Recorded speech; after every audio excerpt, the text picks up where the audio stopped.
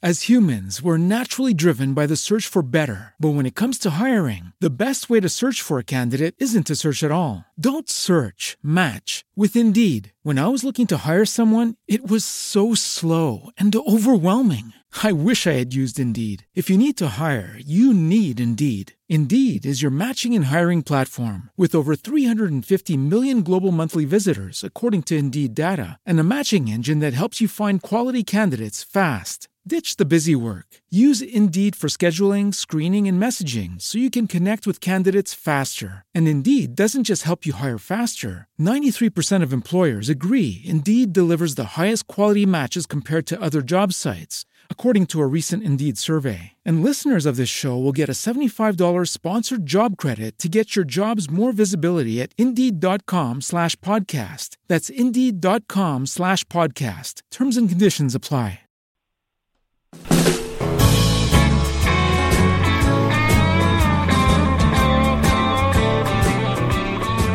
Welcome to the Aging Boomers. I'm your host, Frank Sampson, where we discuss so many of the issues facing boomers, their parents, and what, of course, we know is an aging population. And we got just a couple great guests today. And before I introduce them, I just wanted to remind everybody that today's show is sponsored by ElderCareResourcesUSA.com.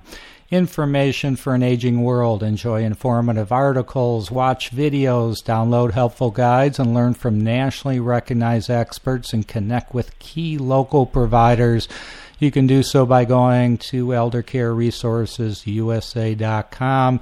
If you happen to be out on the West Coast, you could go to the local sites at ElderCareResourcesBayArea.com, ElderCareResourcesSacramento.com, and ElderCareResourcesLosAngeles.com and get some great information from some local providers on that site. One of them actually, or two of them, is our guest on that site, and we have with us Carolyn Rosenblatt, who is a registered nurse with 10 years of nursing and 27 years of experience as a practicing attorney. She has extensive hands-on experience in elder care, aging parents, and working with caregivers. She has worked in hospitals and visited patients at home as a public health nurse. Her law practice involved litigation and trials. She is familiar with insurance, financial, and elder law issues. She is an experienced mediator, helping resolve family conflicts since 2006. She blogs for Forbes.com, weekly at Aging Parents. Her business is agingparents.com, located in San Rafael, California. And her partner in business and for the past 32 years, personally, happy anniversary. Thank you. Dr. McCole Davis is a clinical psychologist with over 38 years as a mental health provider. He has worked with many families and is an expert in aging issues. He is the co-founder of AgingParents.com, which serves caregivers, elders, and their families with age-related issues. He is also an experienced mediator of many kinds of family disputes and often works with Carolyn to resolve them. He does testing for dementia and helps families plan how to address dementia-related issues. McCole and Carolyn, just great having you on the show, and thanks for taking the time on your anniversary to join us. Well, thank you for having us, Frank. Yeah, great. Thank you. Yeah, great. We're glad to be here. So, this is a big issue, and as you know, I'm in the business, and many times are confronted with siblings that end up arguments with each other, lots of family conflicts as it relates to decision making regarding parents and their care, etc. It's always a difficult situation. So I commend you for the work that you've done. What would you say is the main cause of these family feuds or fights regarding parents? Well, Frank, I think it comes down to two things. It's either the conflict is around money, or the conflict is really about determining the extent of care for the aging loved ones. And that seems to be the two primary areas that we see the greatest frequency of conflict. So what do you do? I mean, what's your procedure? Do you kind of get a conference call going with the family members and say, "Hey, wake up," or what do you do when that is occurring and it's having such an effect on their parents? Well, the first thing is that to really understand the nature of the conflict, often it involves interviewing different family members and finding out that generally what's driving the conflict is frequently something that has been going on for years and years. So the conflict is generally not fresh. It's something that has been harbored as a part of the whole family structure, whether it's the oldest sibling, adult child, deciding that they're going to decide how things are going to go down, or it's the one that's got more influence over the parent. There are lots of, often it's the adult child that lives closest to the parents that feels that they're more involved and more knowledgeable about the extent of what their aging loved one needs. So the first step is really understand the politics around the conflict and to be sensitive to the fact that generally what you're doing is you're wading into a situation that has been going on for years and years in terms of the underlying feud between siblings or between conflicts between adult children and their parents. So, so that you can be effective, the first thing is to really understand the nature of what we're dealing with, which is often historically driven. Once you do that, and we're able to do that fairly quickly, primarily I think because just the thousands of families that we've served, we know how to kind of cut to the chase. And once we find out what the underlying conflict is, then we start focusing on seeing if we can help the various members make some agreements about kind of the rules of the road of going forward. And often one of those rules is that the focus is really on making decisions about mom or dad, and it's really not about the past. So a good agreement is let's focus on the present right now and not need to rehash a history lesson of what you did when I was 13. So as soon as we can begin to establish some resemblance of rules, that's an excellent start.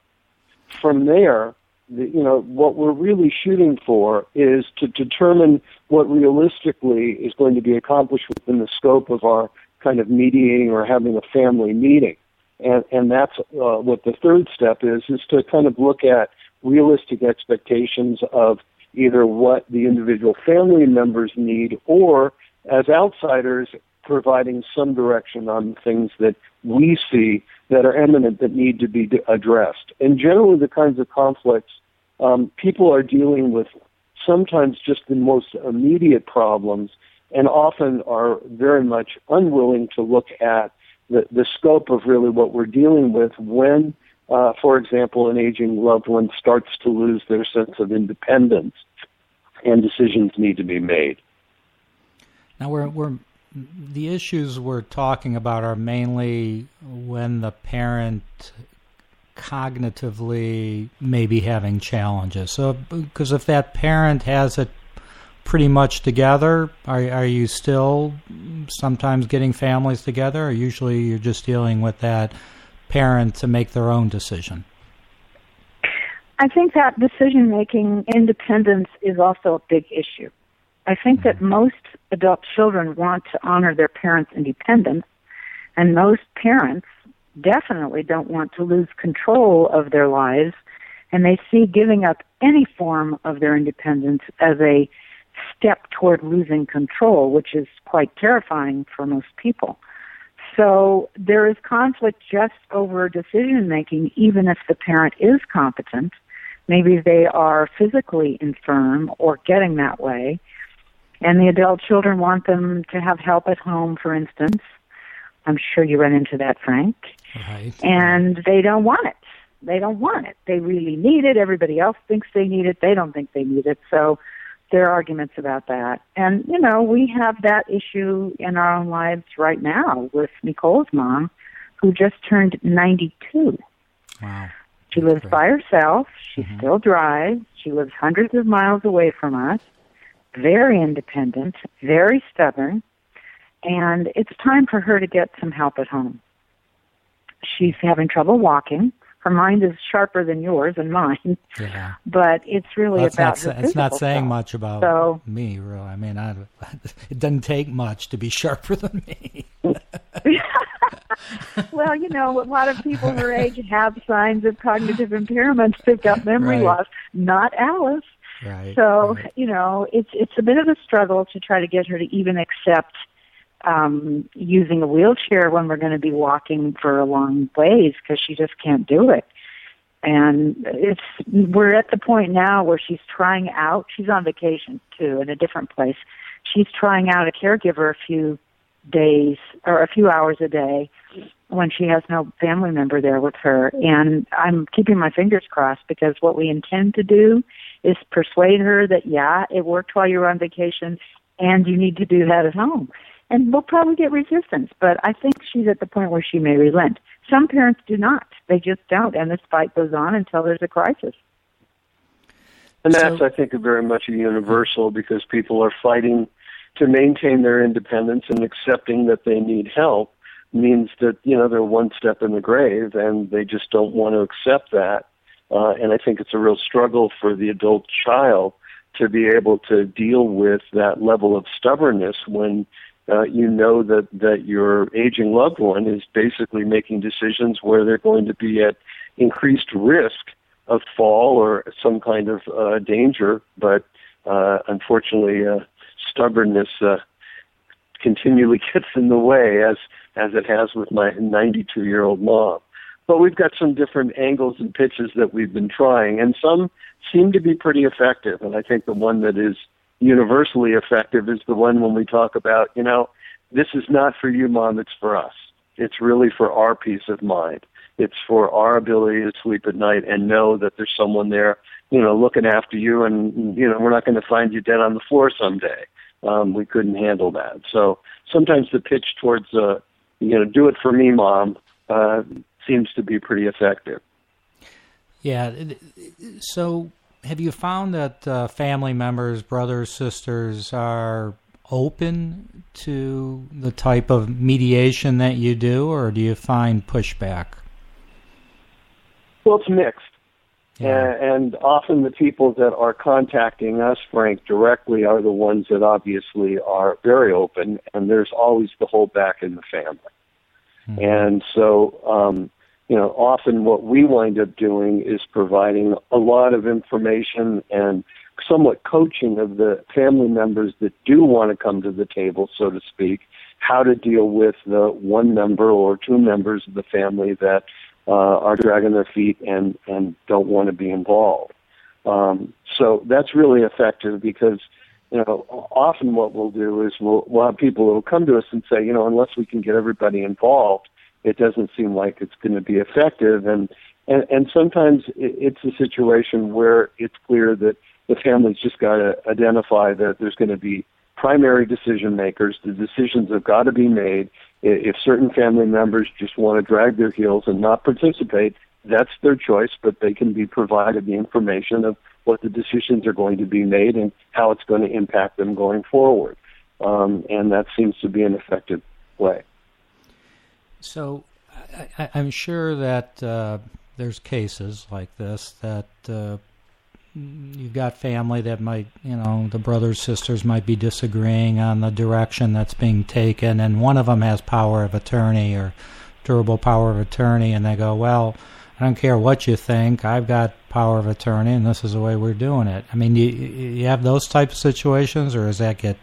Oh, absolutely. Yeah. Absolutely. The legal document gives a person full authority. If they've got power of attorney and it's unlimited, they can do whatever they want. But one of the things I try to help people understand is that you may have legal authority, but if you do not want to trash your sibling relationships for the rest of your lives, it might be a good idea to include other people in the decision-making process, to at least invite them to offer an opinion, whether you agree with it or not, and see if you can respectfully allow them to weigh in, because it's their parent too.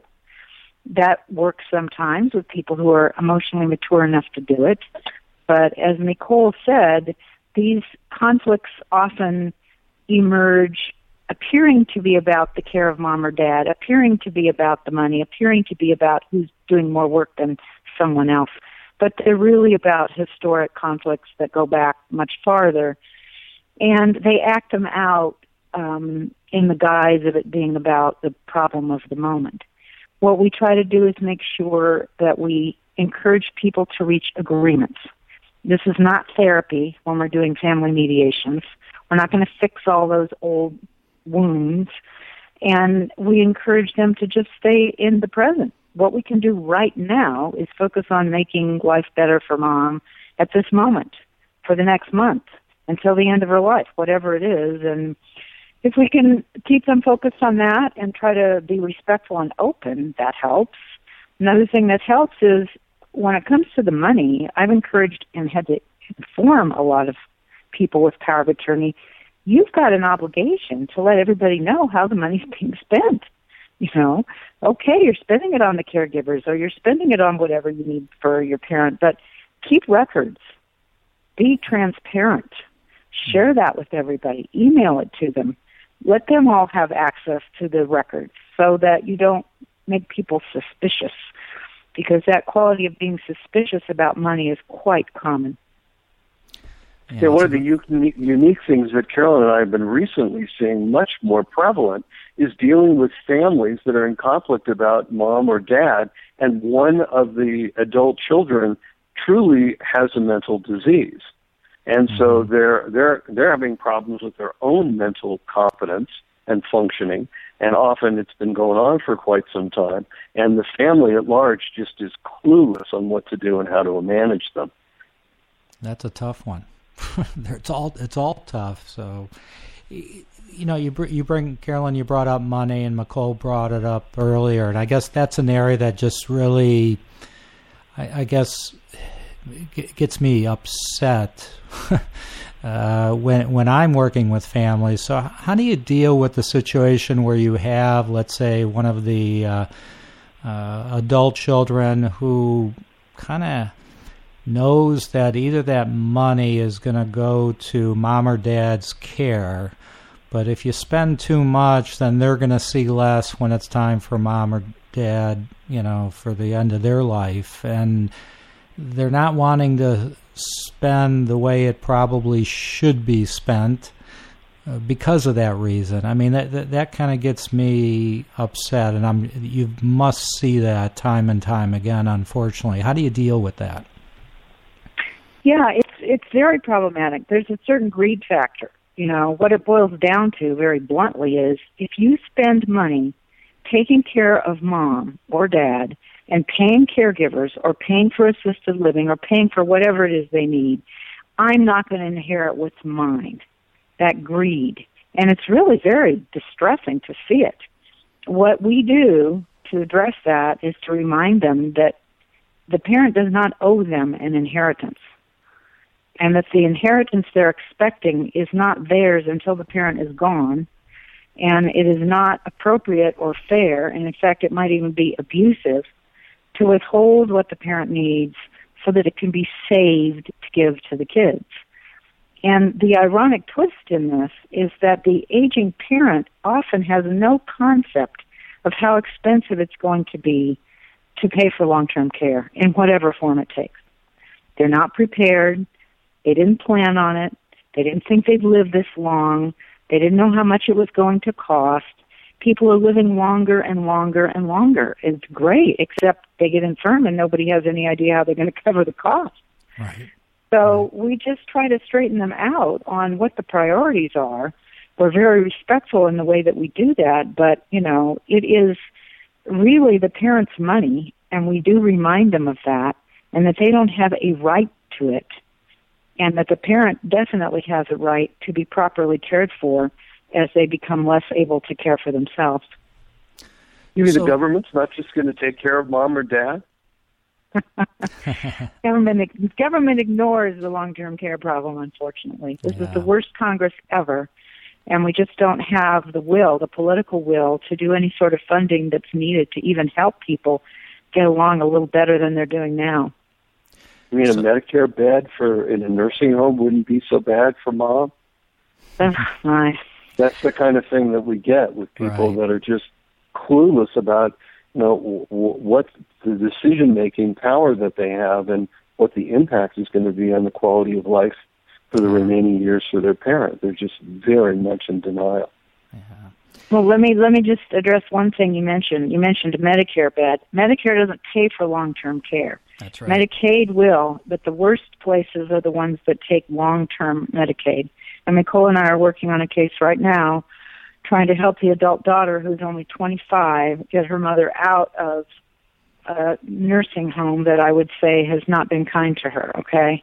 There's some people trying, but it's been really awful. And she's essentially been imprisoned there, but she doesn't have very much money. So fortunately, Frank, you were kind enough to refer me to someone who could help her transition and look for a low-cost boarding care situation in her community where she wants to stay. But that issue about money has really held her back and forced her to stay in a nursing home where she did not want to be. Mm-hmm. And it's been a real struggle. It's tragic when you see how someone has to live. This woman is in her 60s. She had a stroke, but she's going to be around for a long time. Right. Probably. But she's been stuck there 3 years, right? Yeah, it's just heartbreaking. She had a massive stroke. She recovered substantially, couldn't get out because she didn't have the money. That's really what it got down to. So, with the daughter working full time now and able to contribute something, we'll be able to get her out. But, having someone at the ready, as you've been able to provide for us, to at least help the daughter look for an appropriate low-cost place that isn't a nursing home. That's what she needed. That's the challenge, and that's what's going on. I mean, the fortunate thing in the state we live here in California, there's a lot of options out there. So it's just making people aware of those options. So I'm glad that was able to work out. Right. So for those listening that are in a situation like we're talking about, they need to start thinking about what's going to happen with mom and dad. You might have a brother and sister that don't talk to one another, and they're already envisioning problems. All right. What do you recommend to them? And if they were to contact an organization like yours, what could they expect? One of the first things we really plead with people to do, urge them to do, encourage them to do, is to have a family meeting and to start making some plans. If you've got a parent with any kind of physical difficulty, especially if you have a parent who seems to be showing signs of memory loss, which always is the lead-in to dementia. And memory loss doesn't necessarily mean you're going to develop dementia, but it is the first symptom of dementia if somebody is going to get it. And it's a caregiving burden, to put it bluntly. It's a caregiving burden when someone has dementia. They are going to lose independence. So families need to take the time and get past their internal turmoil and start thinking about how they're going to care for this person, this parent who needs help and is going to need more help over time, and then figure out how they're going to pay for it. Is everyone going to pitch in? Is the family home going to be sold to pay for care? Are they going to liquidate whatever assets the parent has? Do they have a choice? Can they keep the parent out of a nursing home? Is there a way to manage enough combinations of help with family members or caregivers who are paid to supplement that to enable the parent to stay at home? They have to look at those questions, and that's what we help them do. And we give them the facts. Here's what it's going to cost you. Here are the options. Here are the choices you might have if you want to keep dad at home. Here are the places, the kinds of places mom could go to if she can afford that. We refer them to other people, like, say, a tax attorney, if they're thinking of selling the family home, which has tax consequences. And we also look very closely at the two things that a lot of families don't have that they really need, and that is a durable power of attorney for finances and an advance healthcare directive. Right. And a lot of people are of the mistaken belief that you have to have a lawyer to get those, and the mom doesn't want to pay, so we didn't do it, or for whatever reason they never got it done. They're free. You can download a durable power of attorney on the Internet. Yeah. Yes, you need to read about it, and if you have questions, you certainly can get legal advice from me or any other lawyer who can talk to you about it. But it's an essential document, because when the parent loses competency, someone's got to be in charge, or you're going to end up in court having the judge impose a conservatorship or a guardianship, which is expensive, nasty, time-consuming, and not necessary. The healthcare directive should be signed by the parent. It can be gotten free from any doctor. They have them on the Internet as well. And going through the questions about what the person wants saves a lot of family conflict. But of course, the parent has to be competent to sign these things, and it's really important that families do this before the parent loses competency, because you don't know when that's going to be. Exactly. I know that. So the real message is really, if they're not going to be, if you're not going to step up and be proactive and deal with something that most of us don't want to deal with, then the options that are going to be available that are going to be forced upon you are going to be few and far between. Right. We did a show just last week, so if anybody wants to learn a little bit more, I mean, certainly you could contact Carolyn and McCall, but we did a whole show just on power of attorney and why it's so important. We did it with an attorney, so you could check that out as well. But I think those are just great points. So, with the, we just have about a minute or so left, but what can you leave our listeners with? Any recommendation? What works? What doesn't work? I mean, any words of advice? Sure. I think the first thing is, there's one leader in the family usually, and that person might suggest a family meeting. If people don't get along, you can do the meeting by telephone. You can also communicate by email. But the point is to communicate. And if you struggle with your other family members and don't get along, and you know it's going to be difficult, get some help. Reach out. There are advisors, social workers, counselors, people like us who bring several professions to the table to help you. The investment is small compared with the benefit, and the burden is horrible if you don't do it. And it can get expensive financially if you end up hiring lawyers and getting into combat. So we advise people to prevent that by using common sense and being proactive. Great. And how would someone get a hold of either of you? How would they go about doing that? Our website is www.agingparents.com, www.agingparents.com, and our email addresses is clrosenblatt@gmail.com or drmikol@gmail.com, and either of those email addresses are available. We're more than happy to respond to you. If you go on our website, agingparents.com, you can get a free 15-minute consultation, and you can sign up for that automatically and even pick a time on our calendar automatically, so there's no barrier there. Also, we have a toll-free number for those out of the area, and that number is 866-962-4464. That's 866-962-4464. Great. McCall, Carolyn, thank you so much for joining us. Happy anniversary, and thanks, Frank. We'll have you on again. There's always so much to talk about. Thank you very much. Yeah, thank you, and thank you all for listening. Thanks for all your support. You can certainly go to iTunes and subscribe to the Aging Boomers. You could go to our website at agingboomers.com. Also, we just found out we're going to be on iHeartRadio as well. So a lot of different options. You could download the app, Aging Boomers app, on your iPhone or Android phone as well, and listen to all the shows. So thanks so much for joining us. Be safe out there, and we'll talk to you all soon.